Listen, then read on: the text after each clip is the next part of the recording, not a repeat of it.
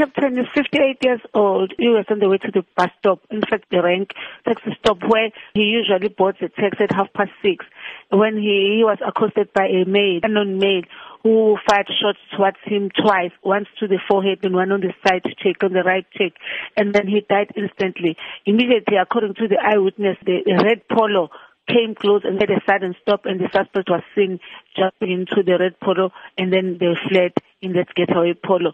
We are going to work tirelessly to find and to verify what the motive was.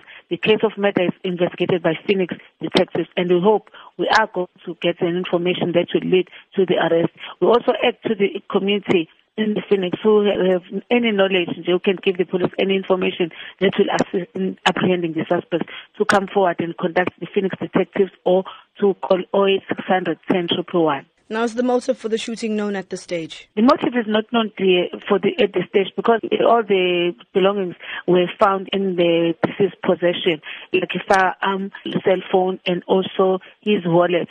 All what he had when he left home was still in his possession. Now, is the identity of the police officer known? Yes, it's Captain Simelane, stationed at Point Communications. Has the police been in communication with the family? Yes, we've been with the family. I was coming from the scene and from the families. They are very traumatized. You can see even in the face that they couldn't even talk, but they were trying to cooperate with the police and also with the people that were around there. But we'll just request that they've given a space